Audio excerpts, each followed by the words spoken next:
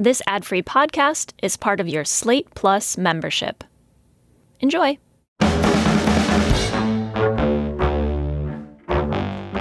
Hello, and welcome to the Slate Political Gabfest.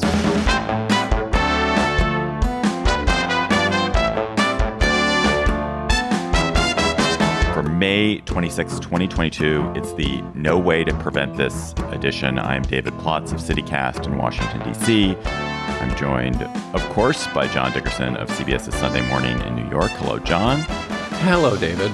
And by Emily Bazelon of the New York Times Magazine and Yale University Law School from New Haven. Hello, Emily. Hey, David.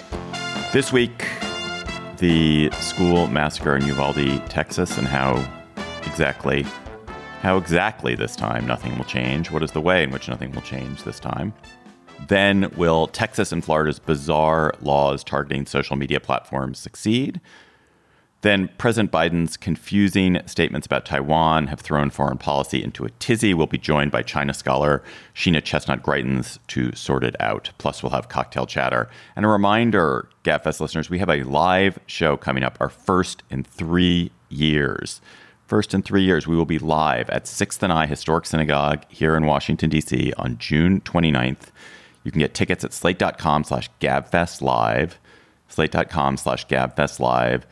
It's going to be really, really fun to get together with you, to gather. We'll have, obviously, audience questions, and those are really joyful and interesting and delightful evenings. So we hope you'll join us. Slate.com/GabfestLive for our June 29th show in Washington, D.C. And if you can't make it to D.C., there's a way to stream the show live, so you can also buy a ticket to stream it there as well.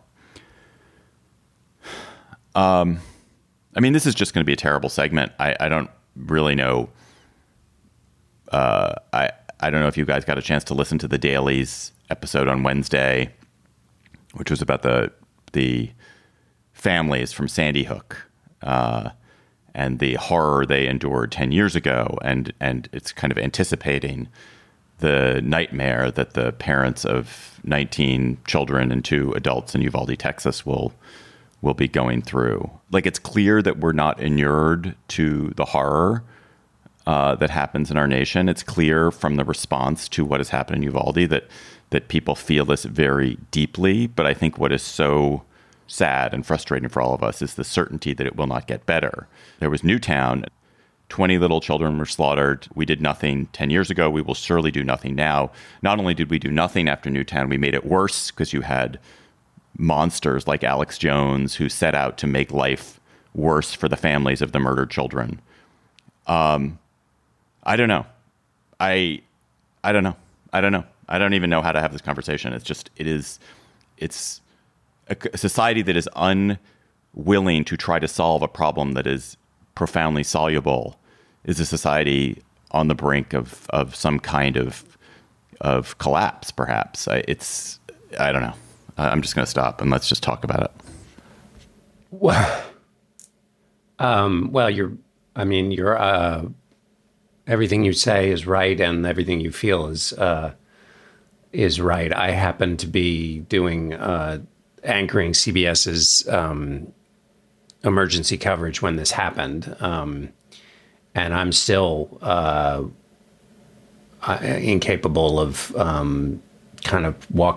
going through the day after I don't know how long we were on the air, for a long time. I think one of the things that to the extent anything can help at all is to figure out where to put your frustration and anger and possible activity. So I think the biggest thing is that this is a question, and we've talked about it a million different times, but this is a variety of, this is a problem with our democracy, in addition to the problems specific to guns. And we can talk about everything from the filibuster to the anti-majoritarian design of the Senate to the change in partisanship in America. That's a part of the systemic reasons that nothing is going to change. And then there are 2 specific things I'd like to get Emily's thoughts on, in particular with the red flag laws, which there does seem to be some some movement toward bipartisan movement, which is the only way anything's going to happen in a Senate with the filibuster, towards enacting a national red flag law, whether and how much that would do to change things. And then also, even though it's never going to happen legislatively, that the liability protections from the Protection of Lawful Commerce Act, those are never going to change in the Senate because of all those Democratic things I talked about earlier. But whether Emily thinks there's any legal route to changing the liability protections for gun manufacturers. Yeah, I mean, there's just such a cruelty to this that, our country, which obviously does care a great deal about its children, continues to make them vulnerable in this particular way. And it's a scourge that is ours alone internationally. So just to define red flag laws, what they allow is to temporarily remove firearms from someone who may pose a danger to themselves or others. So, you have to go through a legal procedure. Someone has to be worried about the person with the gun enough to initiate that procedure, but it's better than nothing, which is what we have now. There are mass shooters who might have been flagged with those laws. The universal background checks, having really solid background checks, a federal law for that would, I think, accomplish more and is very popular. But we just run into these, formidable structural barriers that you were already talking about. And I thought Ronald Brownstein did a good job in The Atlantic of just laying them out in more detail.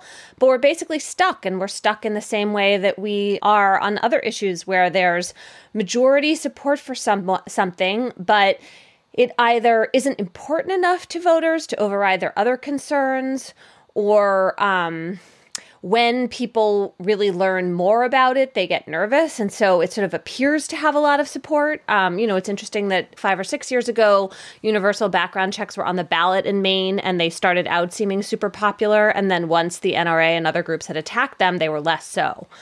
Americans have the idea that it's bad for other people who shouldn't have them to have guns, but a lot of Americans want to have their own guns, and that matters more to them.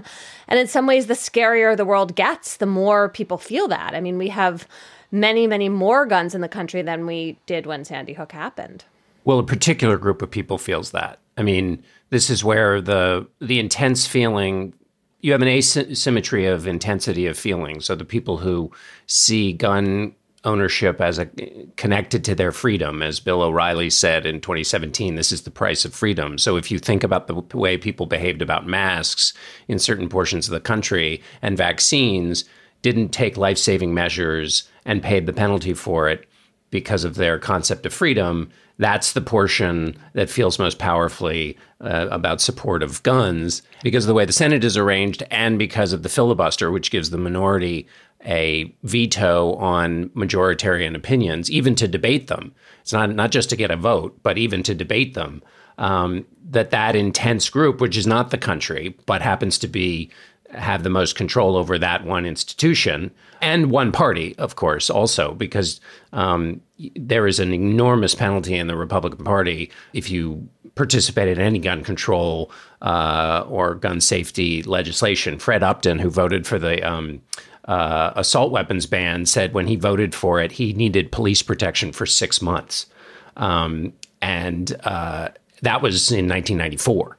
And things have only gotten worse. The support for guns, the universal support for guns in any fashion, is become a piece of people's political identity, even for people who actually don't probably use guns and care about guns. I'm actually, honestly, I'm somebody who likes guns. I think gun ownership in the right way is fine. I love shooting guns and support it, but if it's clearly not part of my political identity. But yet there are people who don't even use guns for whom this has become part of their political identity because it is wrapped up with all these other aspects of partisanship. It's when we've sorted ourselves into two tribes, when we've become two tribes, that problems like this become insoluble, because your tribal identity is, I will not countenance any kind of change to this which infringes on my sense of my freedom.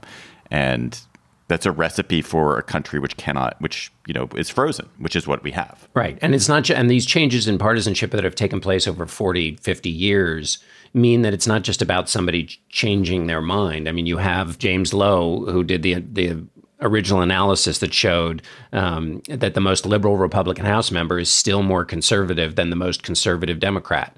When you passed the Brady bill, you had conservative Democrats and moderate or liberal Republicans. Those overlaps don't exist anymore. And that's locked in. It's not, into who gets elected. The people who would have been around before, who might have been gettable on these kinds of votes, just aren't even in town anymore.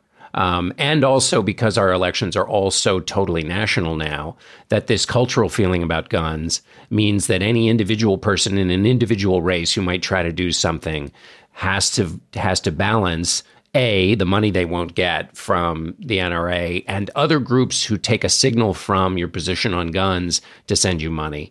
And then also that you might become the target of the outrage and furor of the national spotlight if you take a position that is contrary to the position of your team, which means breaking out of this situation incredibly difficult. Emily, I saw this amazing statistic that I think it was Derek Thompson retweeted, which is that before 2018, there were never more than 60 school shootings in the United States and never more than 60 victims in a year. There were still plenty of school shootings before 2018, not to say we were in some paradise. We were still a massive outlier in the world. But since 2018, every year since 2018, there have been more than 100 school shootings and more than 100 victims. It was bad, and then there's been this enormous jump in the past 5 years. What is it? Well, I think there's this copycat phenomenon, and I think that it is a way of getting enormous attention. And even though the media has gotten smarter about trying to downplay the identity and the life of the shooter, it still just causes a huge uproar. And there is something that attracts a very small number of dangerous people to that. I mean, often we see these shootings in kind of bursts of 2 or 3, and the fact that we had this horrible mass shooting in Buffalo last week, it's probably not a coincidence. I don't know what to do about that except to, make sure that the media is being as kind of prudent as possible, but it's also obviously important to have coverage. There's no way that we're not going to talk about it. And yet I do worry that just the attention feeds more shootings. If one of the barriers to the kinds of bills that people want to see passed is not only Republican representation, but you have 2 Democrats who don't want to mess with the filibuster, you're not going to elect a more liberal Democrat in West Virginia than Joe Manchin. But you could beat Ron Johnson in Wisconsin. You could pick up the Senate seat in Pennsylvania. And if you did that and Democrats retain the rest of their seats, then they wouldn't need the 2 Democrats who oppose changing the filibuster. A lot of choices don't exist in this debate, even though people are seeking action and think it's just a matter of willpower. In some cases, however much willpower you may have, you can't get past the filibuster unless you get 50 senators. But if you could get 50 senators if you win those Senate races. So the question will be whether Democrats use this as a political message in all of their close races. And there have been instances, thinking back to the Manchin-Toomey bill, you had 4 Democrats who voted against that. So it's not the case. It's not always the case that Democrats in close races are brave in the way Democratic voters would like them to be. This is grim. I want to say that's something that's actually going to make it even grimmer, which is that one of the tools we do still have left are state and local laws that impose more gun safety than, federal law does or than other states choose to. And it is entirely likely that the Supreme Court, when it rules in this gun case out of New York, presumably at the end of June, is going to make it harder for states and cities to have those kinds of gun safety measures. That is absolutely what seemed likely from oral argument. And it's hard to believe that the justices could choose right now to make this even more dangerous, but it seems like their theory of originalism is going to lead them in that direction. There's also something that is so perverse and infuriating about the way that Republicans are responding to this, the solutions that are proposed. Ted Cruz talking about how there should be only one unlocked door in and out of schools, every other door locked, one way of entrance and egress, Can you imagine what would happen if there was a fire under a circumstance like that? The idea of putting armed security guards at every school. There were armed people at this school, and look what happened. But to put 300,000 people guarding the doors of America's public schools, to propose these kinds of solutions is so insulting and so frustrating when there are things that are so much simpler and easier and smaller. If you made it hard for people to buy high capacity magazines, if you made it harder for people to get guns that fire a lot of bullets very quickly, if you just require gun training to buy a gun and require people to store their guns safely, so many things which don't fundamentally intrude on your right to own a gun and to use a gun for sport and for self-protection. So many things that you could do are reasonable, and yet I don't know. It's just think about that fucking classroom. It's an entire classroom. It's like all the graduations that will not be celebrated, all the colleges that people will not be admitted to, the weddings that will not happen, the children and grandchildren that won't come, the person who's lost a sister and so doesn't have a sister to be her confidant and friend, and the people who will never get to fall in love with those children. It's just sick. Okay. I need to take a breath. We should all probably take a breath before we move on to these other stories and to other things on the Gabfest.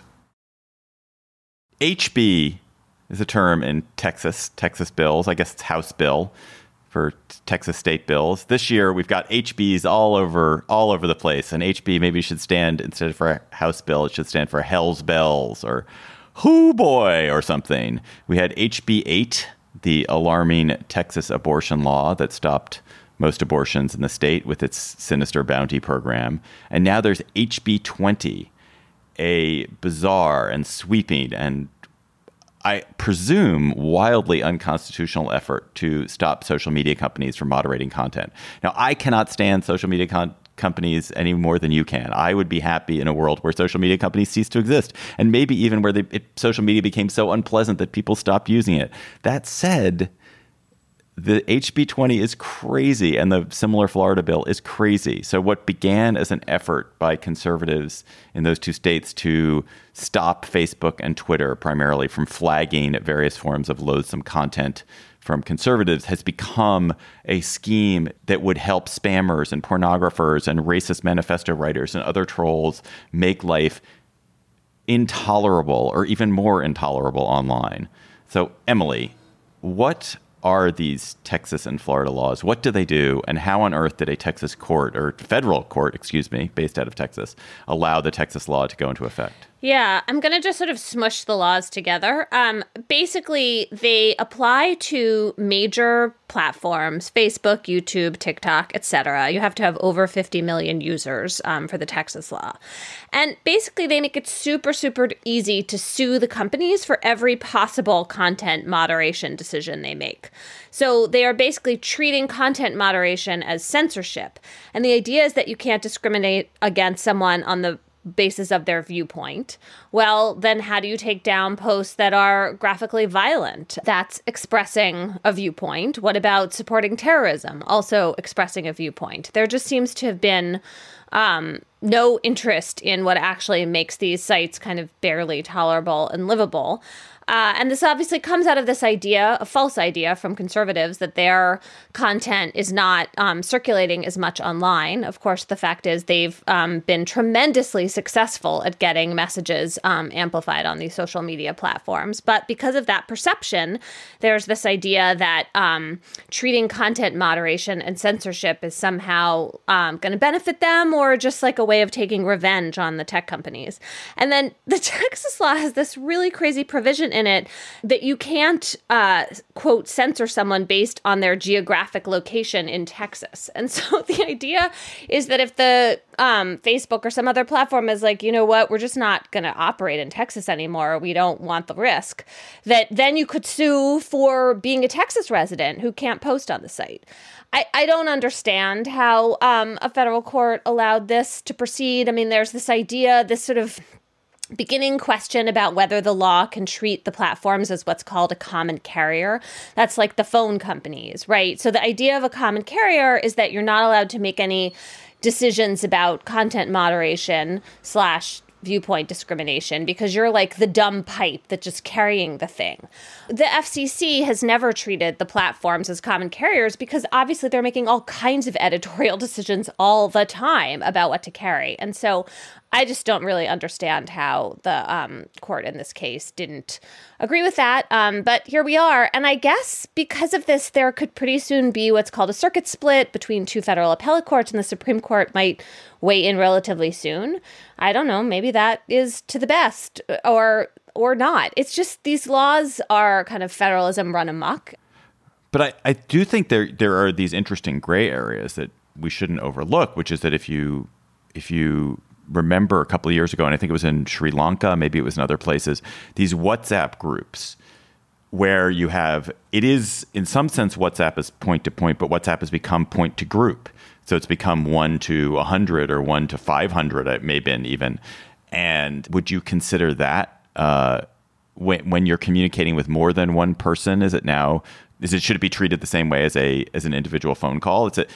There are gray areas. I don't think a public Facebook post or a public tweet in any sense is analogous, but it's not that there are no gray areas here. Sure, there's a middle ground. And in the past, Facebook has dealt with, since it owns WhatsApp, when it turned out that kind of spreading from group to group was totally toxic, Facebook reduced, you could only send it to like 5 or 10 other people. Although last week we were talking about their efforts to kill this legislation in Brazil, and the journalist I was talking about them, Patricia Campos Melos, was saying that actually like they went back to 100 people who you can send messages to in Brazil, kind of when no one was looking.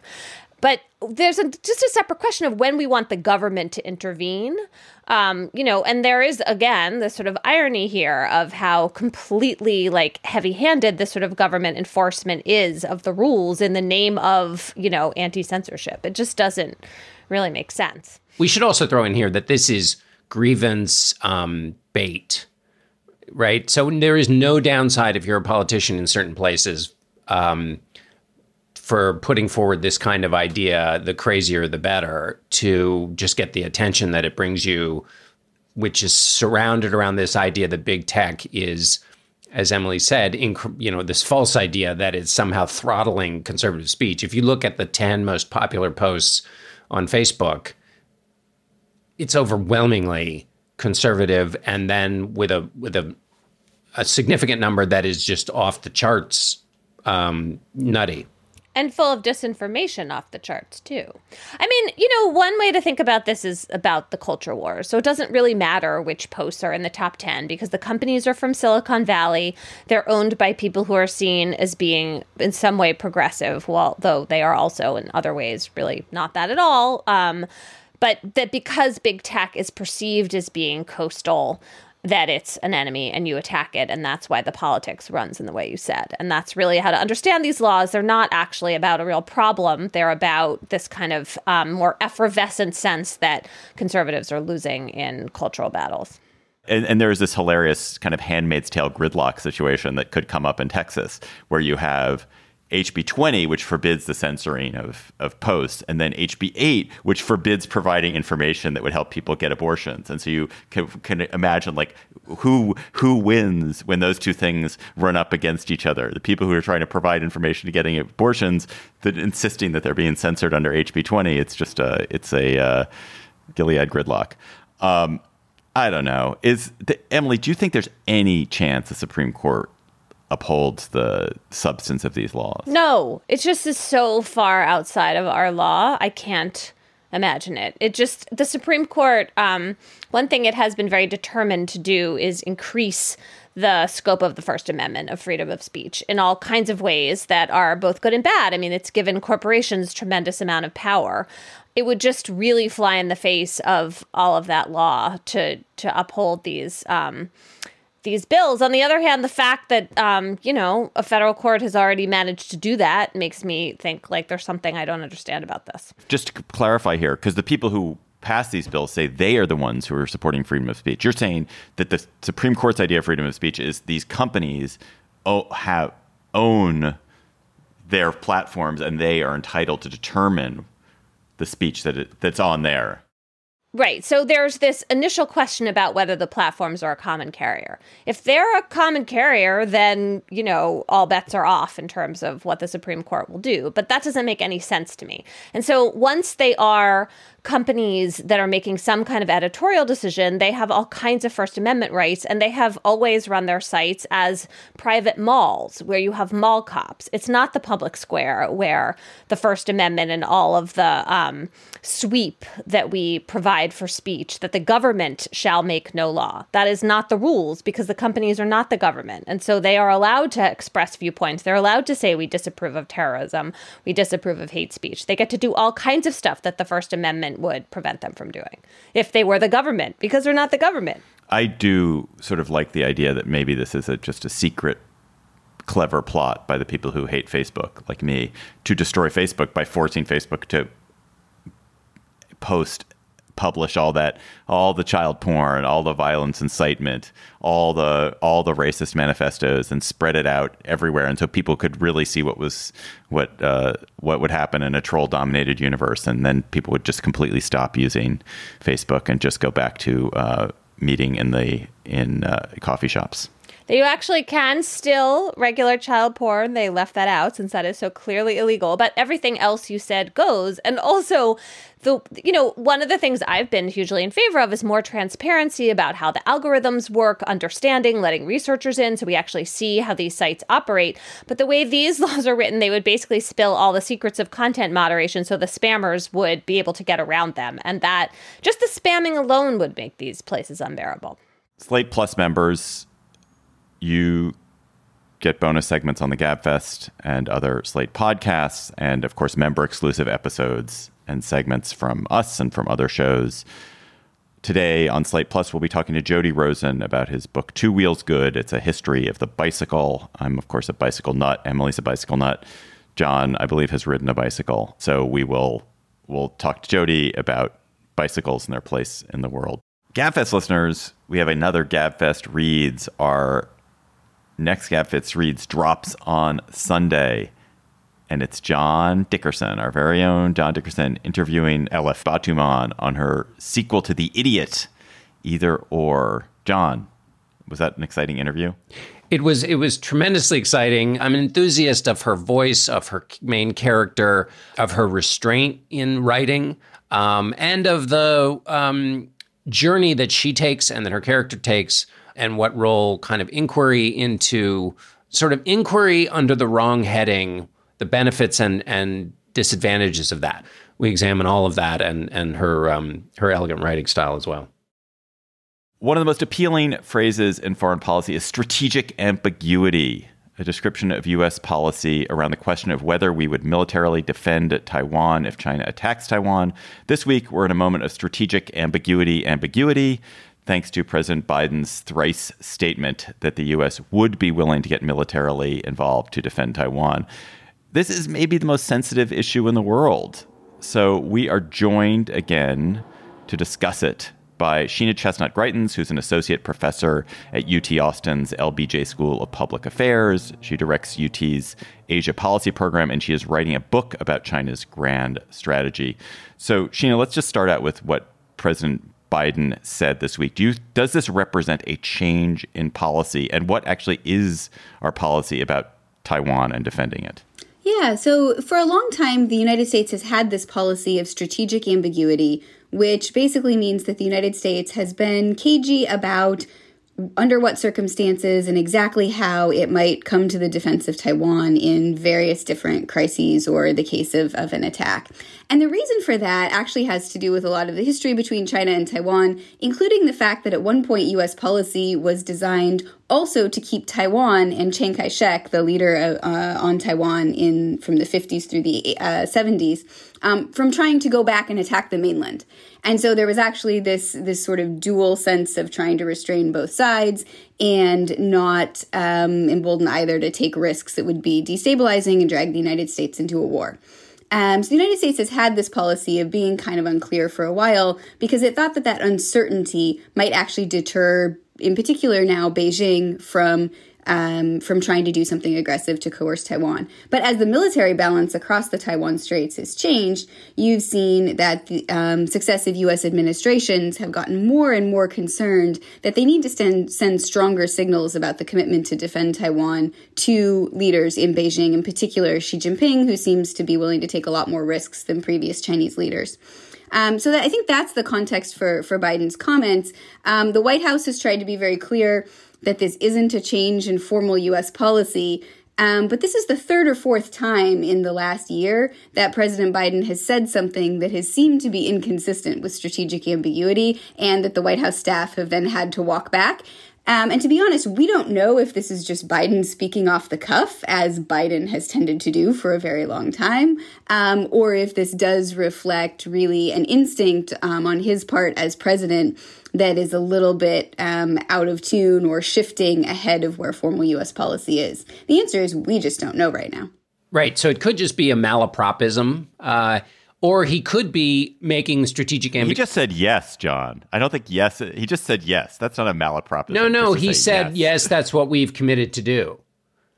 So I guess my point is, he might have just been using a misunderstanding of the word military, misunderstood the question. And what he had in his head was, we're going to give them military assistance, but we're not going to put U.S. forces and get U.S. forces involved. On the other hand, might this have been more intentional, which is to really heighten the idea of ambiguity? Because we got no idea what the U.S. policy is. And is there any way in which you used the phrase embolden both sides when you were talking about the history of this? Will this matter at all, or does this affect behavior in Taiwan or in China, Biden's comments? Yeah, so I think there are a couple of things going on there. First of all, just to be really clear, nowadays, nobody really is thinking that conflict would break out because Taiwan does something militarily provocative or attacks the mainland, right? That is fundamentally different from at least some decades of the history of U.S. policy toward the China-Taiwan issue. So I think what Biden is trying to do, and it's appropriate for the U.S. government to communicate clearly to China, is that some of their coercive actions toward Taiwan, such as the overflights over Taiwan's air defense identification zone, which have been happening more and more frequently and with larger and larger number of planes recently, I think it's appropriate for the administration to be signaling, that the PLA and the Chinese military are running some pretty serious risks by trying to coerce Taiwan militarily. In terms of what Biden's saying, our commitment in the Taiwan Relations Act, which is the law that governs U.S. policy toward Taiwan, is to provide Taiwan with a capacity to defend itself. But the United States also says it has a pretty serious interest in peace and stability in the Western Pacific, which leaves open the option of considering other forms of intervention or assistance. So there's nothing in the Taiwan Relations Act that says that's off the table. And as we've seen in Ukraine, right, military assistance to somewhere like Taiwan or Ukraine can take a whole range of forms. It can involve training. It can involve the provision of a whole range of arms. And one of the big things I think we're seeing now is a debate in Taiwan itself, and a debate in the United States about what kind of defense strategy Taiwan needs, because there's been a sense for a while that Taiwan's defense strategy and what it's procuring aren't maybe the things that would help the most with its defense. And in that sense, I think Beijing, Taipei, and the United States, as well as the entire international community, have been watching Ukraine really, really closely to try to figure out what lessons to draw for Taiwan's defense, or in the case of Beijing, the potential to mount an attack or a coercive military operation if they feel like they are ready to do that. How much is Ukraine and Putin in the background of all of this? I mean, how much is this just about the idea that letting governments that want to infringe on other countries' boundaries is proving to be more of a problem than the world sort of realized, and just kind of reminding China that there could be consequences?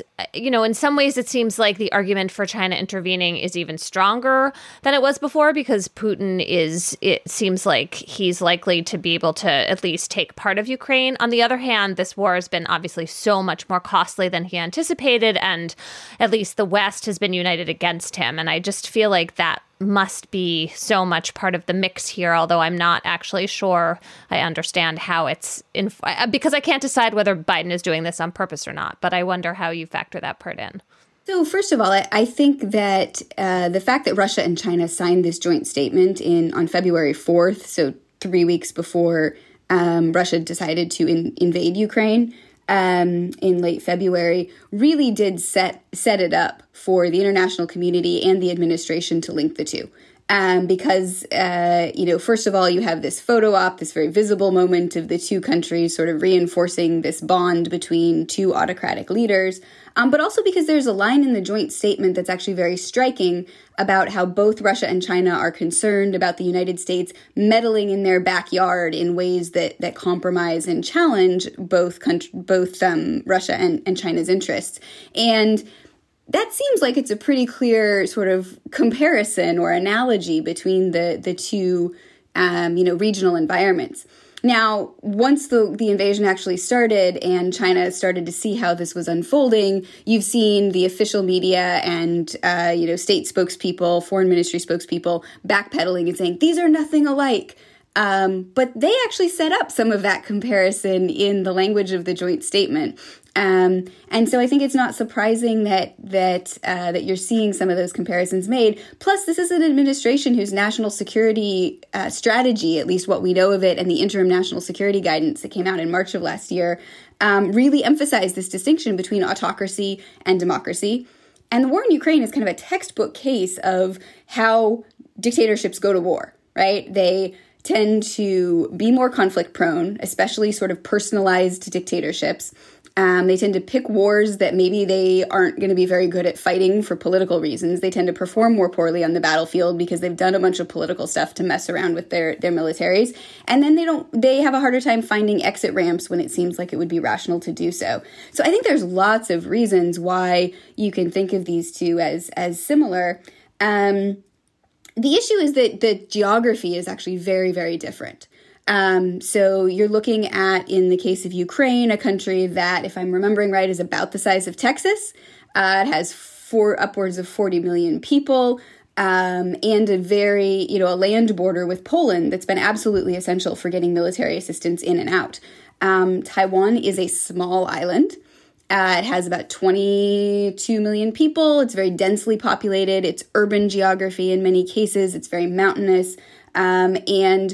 There are some pretty constrained access points for China to try to get on and off the island. But there's also the issue of trying to resupply an island militarily that would be much more complicated. So at the military, broad military level, there are some pretty significant differences. But the other big difference is that Taiwan is not recognized by most countries in the international system as a sovereign country. And so the two things that President Zelensky has used incredibly effectively in rallying international support are, sovereignty and territorial integrity, and that this is a norm that we haven't broken in Europe since 1945, with a couple of possible exceptions related to the Cold War and Soviet behavior. But it's a very strong norm that's generally held up and been good for the international environment. And the other is democracy. Right? But you think about, Taiwan is not going to have an ambassador at the United Nations inviting people to pray for the souls of the Chinese ambassador, the way that the Ukrainian foreign minister ambassador did. They're not going to have these head of state options or the same ability to appeal to a sense of shared European democratic identity, because Asia is just much more heterogeneous. It's not nearly as consistently democratic. And so it's not clear that either of the same kind of appeals would actually work for Taiwan that have been so effective in rallying the international community to the defense of Ukraine. So I think all of those things make it, in some ways much more complicated and fraught to try to think about the defense of Taiwan, both in a political and a military sense. Sheena, how likely is a Chinese invasion of Taiwan in the next 10 or 20 years? And what, if there's not an invasion of Taiwan, what are the other paths besides an invasion that are likely? Is there any chance that there's just a peaceful swallowing of Taiwan? That is a terrific question and a very, very difficult one to answer. I think if you polled 25 people who've spent their lives studying China, you'd probably end up with 26 different answers because somebody would be undecided. And part of that is to do with the time frame. I think if you ask people, is something likely in the next 5 years? Not as clear that that's the case. If you're talking about, 2049, I think there's a lot more concern that China will feel the need to resolve the Taiwan issue, in part because Xi Jinping has laid down that marker for the completion of national rejuvenation. And one of the only concrete deliverables he's given to a global or a domestic audience is the Taiwan issue. And he said it can't be passed down from generation to generation, and it's really linked to national rejuvenation. So if you're looking at 2049, I think there's a lot of concern. In the next 5 years, I think that's a lot less clear, in part because I don't think China's made up its mind how to view what's going on in Ukraine yet. And this gets to the question Emily was talking about a few minutes ago. There was a lot of concern initially, oh, wait, the United States looks distracted. Maybe China will take advantage of this to behave aggressively toward Taiwan. My own sense at the time, and that I still think this looking forward at the next 6 months to a year, is that, China's much more likely to wait and see because it perceives at least a significant possibility that the United States gets sort of pulled back into European security, has to put troops on the ground in Europe, strengthen what it's doing in NATO, spend more resources there, and that could really pose a trade-off or at least slow down this ongoing attempt to pivot to Asia, which has been something that 3 or 4 successive administrations have said, and everyone has actually had trouble implementing for various reasons to do with other trade-offs. So I think that there's some, interest at this point in Beijing, rationally, in just sort of sitting back, trying not to pay any costs, if possible, for what's going on in Ukraine, and seeing if the United States can get itself tied down and complicated and pulled away from its focus on China. If I was a strategic decision maker in Beijing, that's more what I would be thinking and watching waiting to see. Sheena Chestnut-Greitens of UT Austin, thanks for coming on the Gabfest. Please come back again. Maybe there'll be some happy China story you can come back and talk about. That would be great. Thanks so much for having me. So let's go to cocktail chatter. I did some investigation after I talked up my vermouth last week. I drink red vermouth. It's sweet. Thank you for everybody who offered me tips on it. And some person on Twitter said that what I'm drinking is the drink that Andy McDowell's character drinks in Groundhog Day. So it's sweet vermouth on the rocks with a twist. And they said if that's good enough for all the rest of the days of the universe, surely it's good enough for us. So try it out. Red vermouth on the rocks with a twist. John, what is your chatter? My chatter is about what we normally would have been talking about this week if it weren't for this horrible massacre, is that Donald Trump took a real drubbing in Georgia during the Republican primary. He had backed former Senator David Perdue against Brian Kemp, the incumbent governor who had resisted Trump's repeated entreaties, pressures, and otherwise to get him to change the election results. He singled out Kemp and said basically he was going to make his mission, Donald Trump did, to remove him from office. Kemp beat Perdue by 52 points. 52 points is that's I don't know. There's not really a phrase in the American phrase book that describes that kind of a pounding. And then also Brad Raffensperger, the Secretary of State, who President Trump also targeted both while he was president and then afterwards, also won his race. Now, so why does this matter? Well, because obviously Donald Trump holds tremendous sway over the Republican Party, and it understanding the contours of his sway in the party and the difference between Donald Trump and Trumpism is quite important, because the New York Times has did an analysis of the top battleground states and found 44% of the Republicans in those states had taken measures based on the idea that the 2020 election was stolen.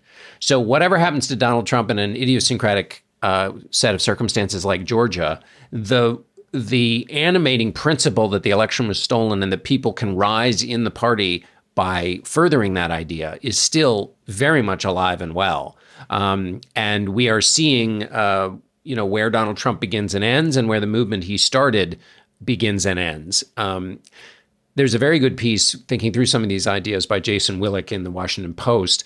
And the idea, he quotes Richard Hofstadter, the political scientist or political historian, who said basically third parties are like bees. They lose their power once they sting. And his argument essentially is that Trump was the bee, was essentially a third party. He has so taken over, and so the Republican Party has become him, and that essentially actually weakens him in the end, because there's no longer a disconnect between the establishment and the populace. They're all one. Emily, what's your chatter? I wrote a piece last week that for me was a kind of labor of love. It was about a small group of feminist lawyers in 1970 who brought a case on behalf of women. It was the first case challenging an abortion restriction on behalf of women affected by it. And this is a case that predated Roe, but for a variety of reasons was obviously not Roe, not the case that made it to the Supreme Court. What I really enjoyed was talking to a couple of lawyers who were behind this litigation, Nancy Stearns and Diane Shoulder Abrams, and then learning a ton about Florence Kennedy, who was their colleague on this case. And what's important legally about this case was that it made a lot of arguments about abortion restrictions and why they should be unconstitutional, foremost among them that women's equality and freedom really depends on being able to control when you're going to have a baby or be pregnant. They had a lot of foresight in recognizing how fundamental that argument would be. It was an argument that was lacking in Roe. And, the piece talks about how much that would have mattered. I'm not sure what the answer is. But I feel like this piece of feminist history from 1970, this case called Abramowitz versus Lefkowitz in New York, and what ended up happening to it, had some remarkable twists and turns. Among them, that one of the reasons the case didn't go up to the Supreme Court was that the New York legislature very unexpectedly actually changed the law. New York in 1970 had a near ban on abortion, except for saving the life of the mother. People challenged that law. They wanted to legalize abortion in New York. It was the same group of feminist lawyers and other activists who were pushing for political change.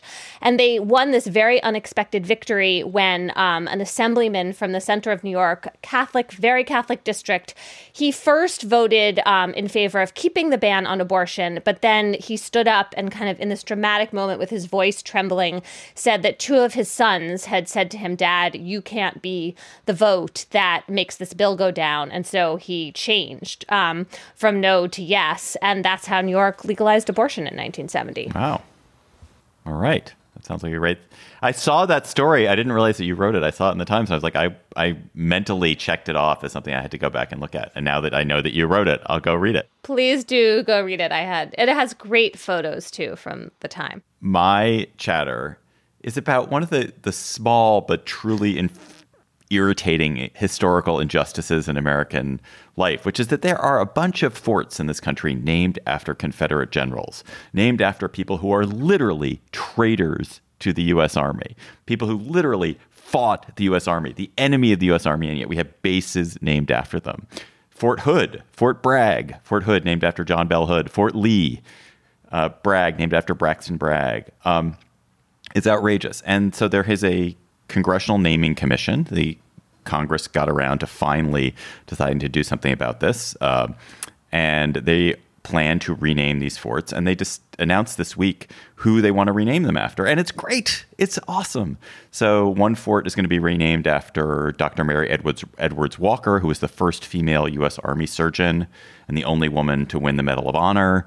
Another one is going to be named after William Henry Johnson, who was a heroic World War I black soldier who died in obscurity and poverty. And one will be named after Dwight Eisenhower. One will be named after Richard Cavazos, who was the first Latino four-star general. One will be named after General Hal Moore and his wife, Julia Moore, who lobbied to create the notification team. So if someone dies in battle, it used to be the way his family were notified was quite brutal. And Julia Moore was the person who came up with a much better and humane system to do that. It'll be named after another fort named after pioneering black soldiers Arthur Gregg and Charity Adams. So it's a small injustice being remedied way too late, and I hope nothing happens to derail this commission. Probably something will happen to derail this commission. Someone will say, "Oh, we have to keep a fort named after John Bell Hood." Goodness knows we couldn't not have a fort named after John Bell Hood, Confederate traitor. Listeners, you send us chatters. You tweet them to us at @SlateGabfest. You email them to us at gabfest@slate.com. And our listener chatter this week comes from Rebecca Vernon, and it's a story which I saw, like the story Emily was just talking about, saw, intended to read, and now went back and read because I saw Rebecca flagged it. And it also has amazing photos. This is Rebecca Vernon in Washington, D.C., and my cocktail chatter this week is about scientists' discovery of a secret forest in a giant sinkhole in China.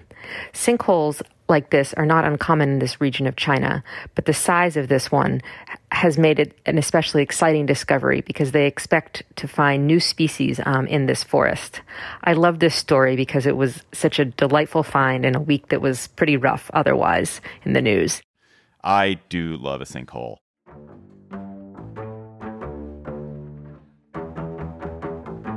That is our show for today. The Gabfest is produced by Shannon Roth. Our researcher is Bridget Dunlap. Our theme music is by They Might Be Giants. Ben Richmond, Senior Director of Podcast Operations. Still have not met Ben. Looking forward to that. Ben, let's have a meeting. Alicia Montgomery is Executive Producer of Slate Podcasts. Follow us on Twitter at @SlateGabfest. Tweet chatter to us there. Come to our live show June 29th in Washington, D.C. Get tickets at slate.com/GabfestLive. And you can also, of course, see that on a live stream if you can't make it to D.C. to join us. Slate.com/GabfestLive. For Emily Bazelon and John Dickerson, I'm David Plotz. Thanks for listening. We'll talk to you next week.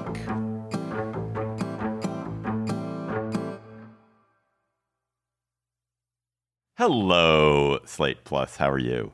We are joined by, I don't know if you've been on the Gabfest before, Jody. You've certainly haunted the Gabfest. You've haunted the Gabfest. In only the best of ways, as a friendly ghost. You're such a Slate podcast presence, but your ideas, your thoughts, your dreams, your machinations, your insinuations have influenced us. Jody Rosen, of course, is a journalist, writer in New York, and he has a new book very close to my heart, Two Wheels Good, The History and Mystery of the Bicycle. I just want to read a quick passage from towards the beginning. None other than Steve Jobs called the personal computer a bicycle for our minds, or maybe the machine for our minds is the bicycle itself. Many of us know that our brains feel invigorated, our vision sharper, our senses keener when pedaling a bike. Bike riding is the best way I know to reach an altered consciousness. Not an ennobled or enlightened state exactly, but definitely an enlivened one. A bike ride is better than yoga or wine or weed. It runs neck and neck with sex and coffee. Love it. Jody, welcome to the Gabfest. Congratulations on the book, and congratulations on your fantastic title for the book. So why is it only neck and neck with sex? You could say the bicycle is a form of sex. Many people have talked about. There's been a lot of writing and thought about the bicycle as an erotic device. I actually write in this book, David. I have a whole chapter about bicycle porn. Its manifestations both on in the movies, as it were, online, but also in 19th century literature, art, thought. A crucial thing about the bike is that when you mount, pardon the expression, a bike, you kind of merge your body with it. It's more like a prosthesis than a vehicle, because ideally you're kind of becoming one with the machine. When you ride a bike, there's a kind of erotic quality to it, let us say. Well, I liked your riff on the lyrics to "Bicycle Built for Two," the famous song "Bicycle Built for Two," which is, I guess, a deeply sexual song. It is a deeply sexual song, which actually was inspired by a sex scandal in England. It was now I wish I had my book handy so I could look up the reference, but I think it was a sex scandal among the nobility that inspired that song. It was sort of a satirical song originally, but there's some double entendres in that song which may not be apparent to those of us a century plus later. I'm going to return us to this political sphere of this show, which maybe is a mistake, but I'm going to do that anyway, and talk about how the bicycle has been an engine for revolution, for political change. I just loved this idea that Hitler had to break a bicycle union in Germany in order to come to power, that when the Nazi forces were occupying other countries like France and the Netherlands, they confiscated bicycles because they were a means of escape. And then, of course, there's the role that bicycles have played in the fight for women's suffrage and feminist rights. I want to hear more about all of that. Yeah. So, it's very interesting because the very first bicycle boom, which took place in Regency, England in circa 1819, right after the invention of the kind of first proto bicycle, which happened in around 1817 in Germany. At that point, it was really a status symbol. It was like for the elite. It was the dandies of London that first embraced the bicycle. So the bicycle began its life as kind of a plaything of the rich. But by the time we hit the 1890s bicycle boom, this is the arrival of the so-called safety bicycle, which really democratized this machine, made it available to the masses, it was cheap and easily. It became in England, they called it the people's nag. It was embraced as this kind of democratizing device, which leveled the playing field across lines, and yes, famously was embraced by women, both as kind of a symbol of new womanhood and as a tool of protest. So suffragists, rode bicycles to the barricades. The bicycle is a device of personal mobility and freedom. You can move fast on a bike. You can organize masses of people to take to the streets in great numbers, and those people can elude the authorities in ways that on bikes that is arguably easier than certainly if you're in a car, and definitely if you're on foot. Maybe the Canadian. The Canadian convoy would have worked a little better if they'd all been on bikes.